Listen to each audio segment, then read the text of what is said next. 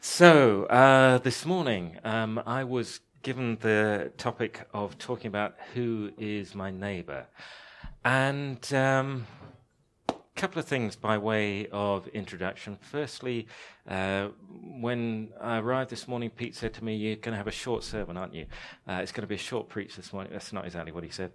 But I did promise I wouldn't speak for too long, so I'm going to try and keep it relatively short. When Katrina got up and shared those verses from Isaiah 58, that's just a fantastic picture, isn't it, of God's heart for the poor, for the hungry, for the oppressed. I mean, the gospel is for everybody, right? But God has a special heart for the poor and the oppressed. And I think that's part of the answer to this question, who is my neighbour?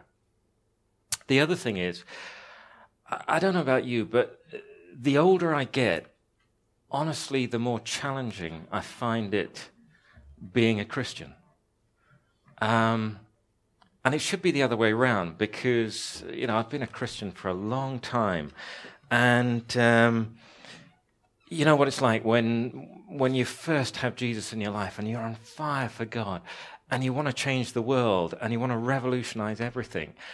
And I think I was like that. I honestly don't think that I was kind of complacent when I was a new Christian. But the older I get, the more challenging I find it because God wants to do things in our lives and he wants to change us. And there are bits of my life that God is definitely working on.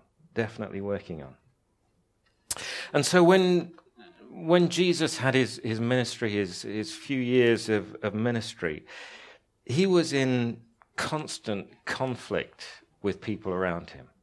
All of the time, he was in conflict with them. And I must admit, I'm kind of conflict averse. I try and keep the peace wherever I can, probably far too much. But what we're going to talk about this morning is the parable of the Good Samaritan, which is one of those occasions when Jesus was in conflict. Just one of the occasions. And it was an expert in the law, a lawyer, a scribe, who wanted to challenge Jesus on this occasion, wanted to vindicate his own particular lifestyle and beliefs, perhaps. So this is a parable that only occurs in Luke, none of the other Gospels. And there isn't really much of any context to this. It kind of comes without an awful lot of context. But this is in Luke chapter 10, so we'll just read it through quickly.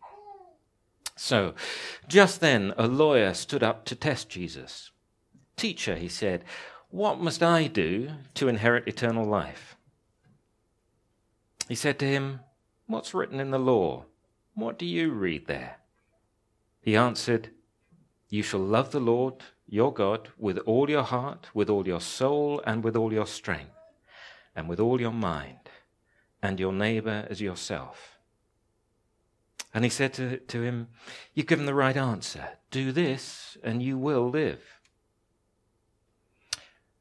But wanting to justify himself, he asked Jesus, "And who is my neighbor?"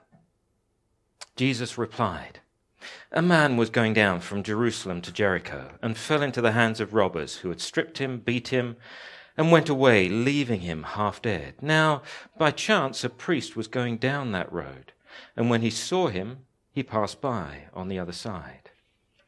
So likewise, a Levite, when he came to the place and saw him, passed by on the other side. But a Samaritan, while traveling, came near him, and when he saw him, he was moved with pity. He went to him, bandaged his wounds, having poured oil and wine on them. Then he put him on his own animal, brought him to an inn, took care of him. The next day he took out 2 denarii, gave them to the innkeeper, and said, 'Take care of him, and when I come back, I will repay you whatever more you spend.' Which of these 3 do you think was a neighbor to the man who fell into the hands of robbers?" he said. "The one who showed mercy," he said. And Jesus said to him, "Go and do likewise." So a really, really familiar parable. We all know this so well. But there are things here that, when you look at it and you look at it afresh, God wants to, I think, speak to all of us. We don't know, but presumably this was another occasion when Jesus was sitting around or standing around with a group of people and was talking to them, teaching them, engaging with them, whatever. And amongst them was this lawyer, amongst them this expert in the law, a scribe. Perhaps he'd been really quiet. Perhaps he'd been just standing at the back, not saying anything, just listening in to what was going on. And then suddenly he pipes up with this question, and he says, Jesus, teacher, what have I got to do to inherit eternal life?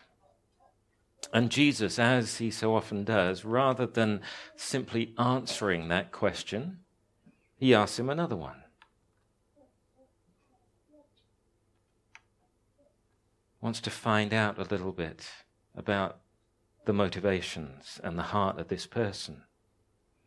So he asked this lawyer, tell me, what does the law say? And so the lawyer answers, and he answers quoting verses from both Deuteronomy and Leviticus, quoting part of the law in the Old Testament. And the Jews apparently did try to rank the different laws. There's 613 odd different laws in the first 5 books of the Old Testament, and the Jews did try to rank those laws in order of importance. And the one that everybody agreed on was that you should love the Lord your God with all your heart and with all your mind and with all your strength. Pretty much everybody agreed that was the most important commandment.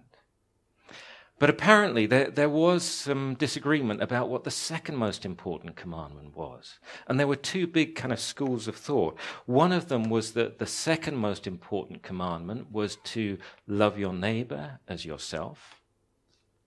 But other people, other leading Jews, thought that the second most important commandment was to be holy as I am holy. And so there were these 2 big schools of thought. And Jesus is kind of saying to this lawyer, well, where do you come down in this argument? What do you think is the most important? And so he says to love the Lord your God with all your heart, with all your soul, and with all your mind, and to love your neighbour as yourself. That's where this particular lawyer came down. That was his interpretation. And Jesus says to him, yeah, you're right. You're right. Do that, and you'll have eternal life. You've got it. You understand. You understand where the heart of God is for us. But the lawyer wanted more. The lawyer presumably wanted to justify his own interpretation of what a neighbour is. So he wanted to justify himself, and he said, who is my neighbour? Who is my neighbour? And I guess we all have some idea of what we mean by neighbour. For most of us, if somebody said to you, who's your neighbour? Well, we'd say, well, I've got these 2 houses on either side of me, and I've got a few houses across the road, and that's our neighbourhood, right? That's what we think about when we think about neighbour, the immediate people who live around us. For the Jews at the time, what they would have commonly understood as their neighbour would have been the Jews in the same tribe as them. So that was their neighbour. That was their common definition of neighbour. Jews that were in the same tribe as them. And it may have extended a little bit more sometimes. Neighbour might have extended to include other Jews as well, but it wouldn't have gone much beyond that.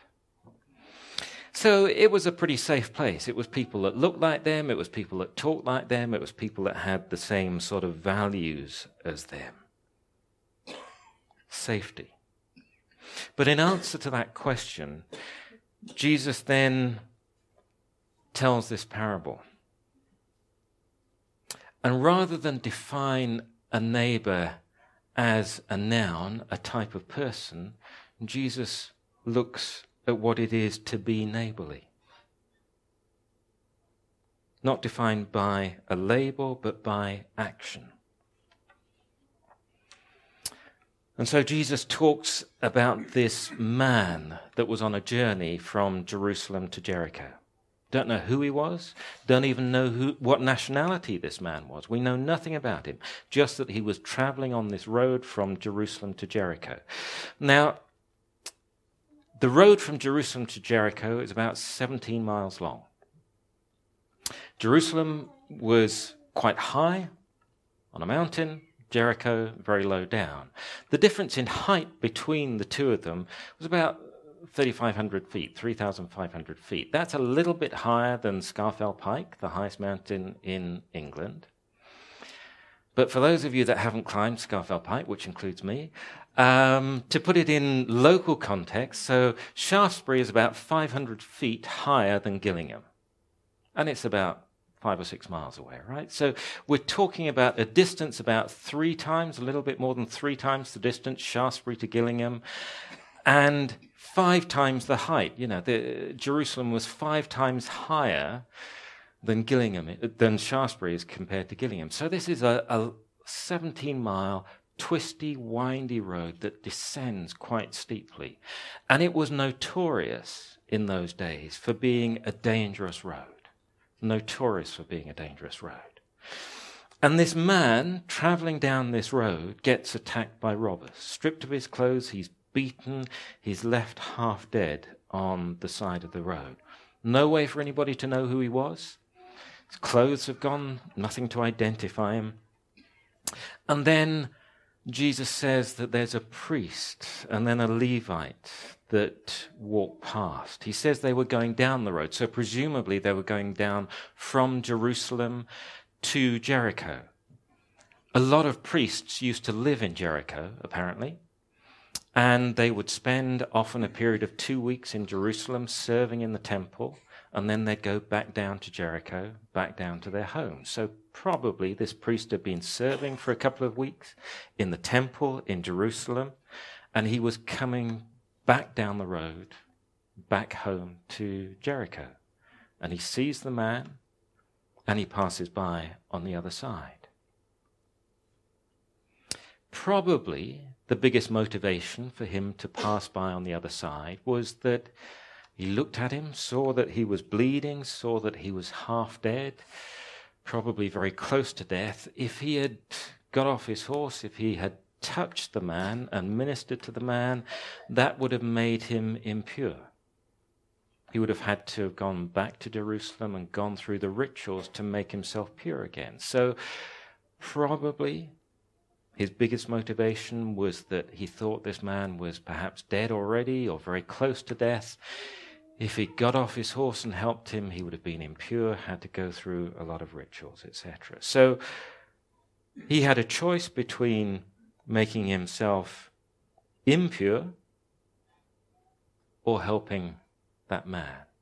He ranked keeping himself pure, keeping himself holy as the more important thing. And the Levite came down and did exactly the same thing, passed by on the other side. The Levites were helpers to the priests in the temple, so maybe this Levite actually knew the priests that already passed by. Probably thought the same thing. If he helped this man, that was going to make him impure. Maybe even there was peer pressure there. He knew that the priest had passed by earlier on, and he didn't want to kind of do anything contradictory to what his priest had done. So he just passed by on the other side. We don't know the motivations, but those are possibilities. And the people that were listening to Jesus telling this story, they would have been expecting there to be a hero at this point, right? So we got 2 people that have just passed by on the other side. This man is lying half dead in the road, and they're expecting there to be a hero. Maybe just an ordinary Jew, just an ordinary man was going to be the hero of this story. But the kicker is that Jesus then says a Samaritan comes down. And a Samaritan was a group of people that the Jews just had complete hatred for. They were a half-breed. They were considered a really low class of people. They'd intermarried with non-Jews. They weren't keeping the law properly, at least as far as the Jews were concerned. The Jews had nothing but contempt for them. They wanted nothing to do with Samaritans whatsoever. They were outcasts. They were despised by the Jews. And those listeners to Jesus, they would have been shocked, absolutely shocked, that Jesus says now, a Samaritan comes down the road. And the Samaritan turns out to be the hero of the story. We don't know if the injured man was Jew or Gentile, but it made no difference to the Samaritan. He didn't consider what the race or the religion of that man was. Jesus said the Samaritan came close to the man. He wanted to see what was going on, to know what was going on. And Jesus said he was moved with pity. And the Greek word here literally means compassion from your bowels, from the very depths of your soul. He was moved from the depths of his soul with pity for this person. So filled with compassion that he was compelled to act on it. Compelled to act on it. He touched the man. He cleaned the wounds. He poured oil and wine onto the wounds. He bandaged the wounds. He put the man on his own animal, his own donkey or horse, and led him to the inn. The Samaritan took on the role of a slave, leading the donkey or horse with the injured man on it. Samaritan took him to the inn. He spent the night there in the inn with the man. The next day, he gave money to the innkeeper, the equivalent of 2 days' wages, so not a small amount of money. Substantial amount of money, and he promised to come back again and pay anything further that was needed.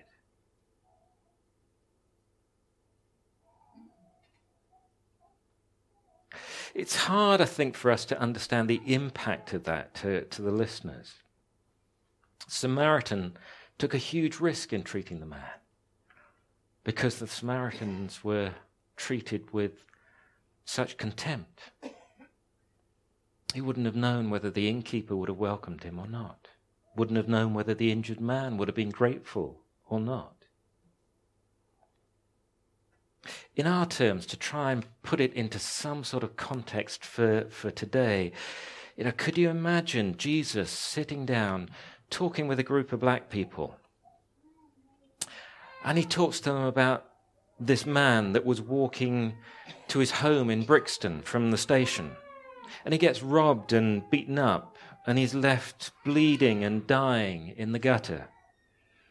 And an Anglican priest hurries past on the other side of the road. And then somebody from the Baptist church, maybe a deacon from the Baptist church, passes by and looks and just passes by on the other side of the road.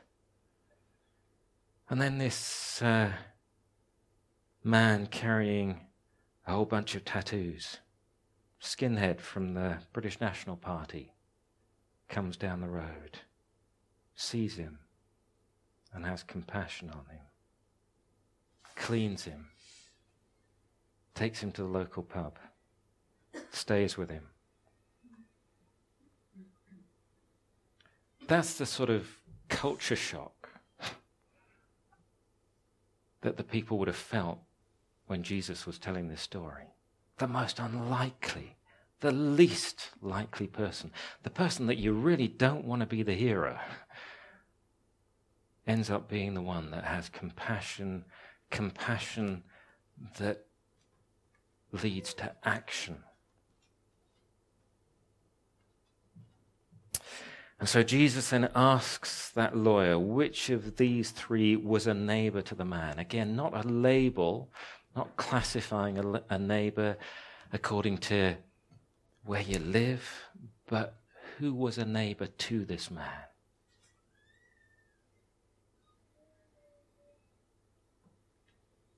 And of course, he couldn't bring himself to say the Samaritan. He just had to say the man who showed compassion. And Jesus says, go and do likewise. Go and do likewise.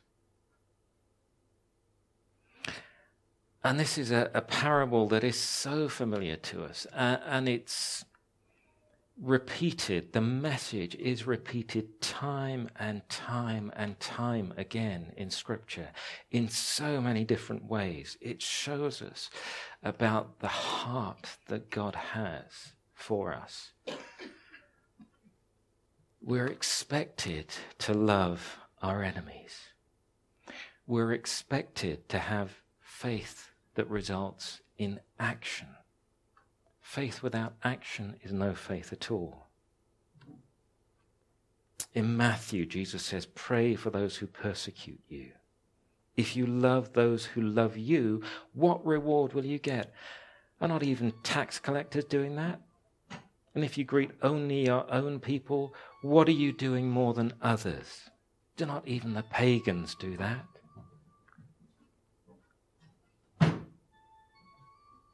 Throughout Scripture, time and time again, it's about reaching out to the unloved, reaching out to the oppressed, reaching out to the poor, reaching out to those that are hungry.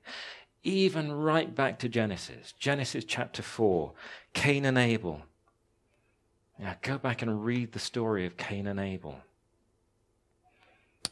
And Cain says, am I my brother's keeper? Rhetorical question. Yeah, you are your brother's keeper.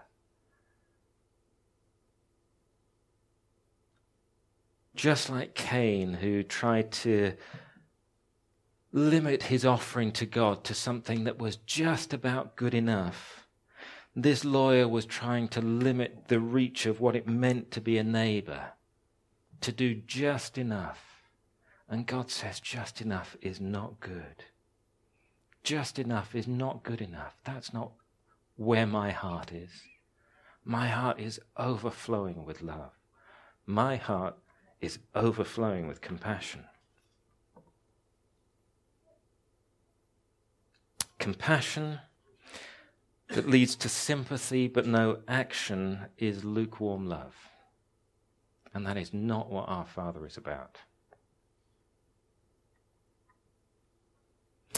And I was thinking about this, and I was trying to think, what does it mean for me now?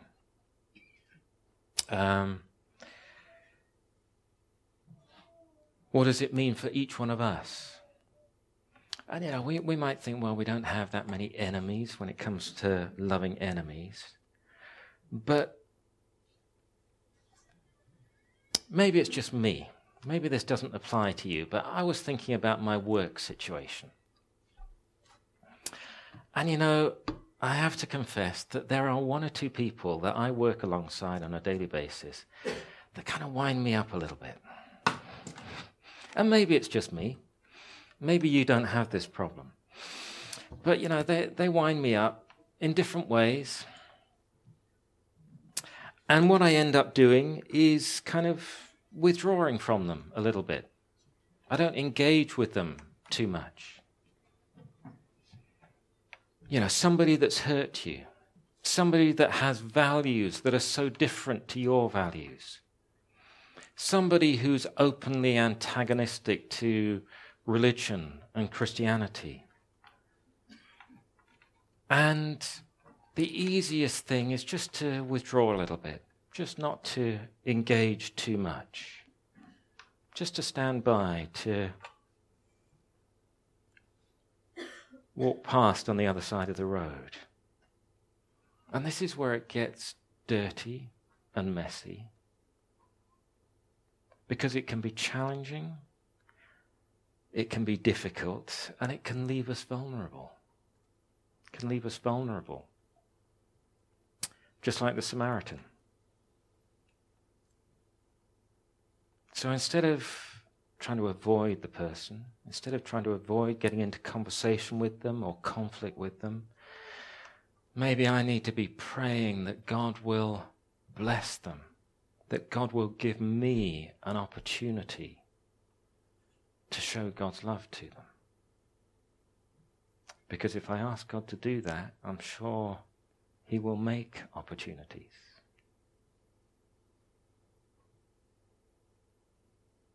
Can we commit to love those people that we don't get on with well? Can we commit to love them with a transforming love that means we go beyond sympathy into action?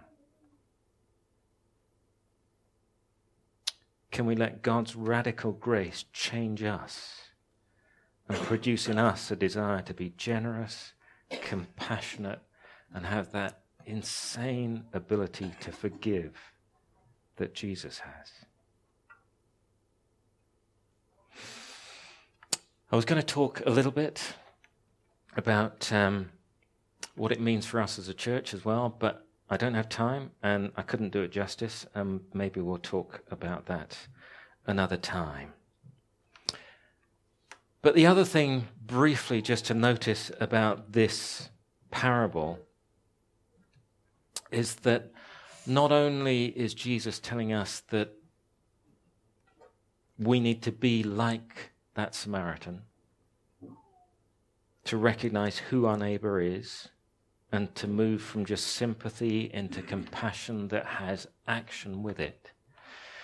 The other thing about the parable is that you can look at it at two different levels. We're supposed to be like the Samaritan, but also the Samaritan is a perfect picture of Jesus. We are that man that was beaten up, left for dead on the side of the road. And Jesus, the least likely person, comes along and tends to our wounds, pours oil and wine on our wounds, bandages us, puts us on a donkey, takes us to a place of safety, pays for us to be healed, and says, I'm going to come back as well. I'm going to come back, and if there's anything more that needs sorting out, I'm going to sort it out. Wonderful picture of the good news of the gospel of Jesus.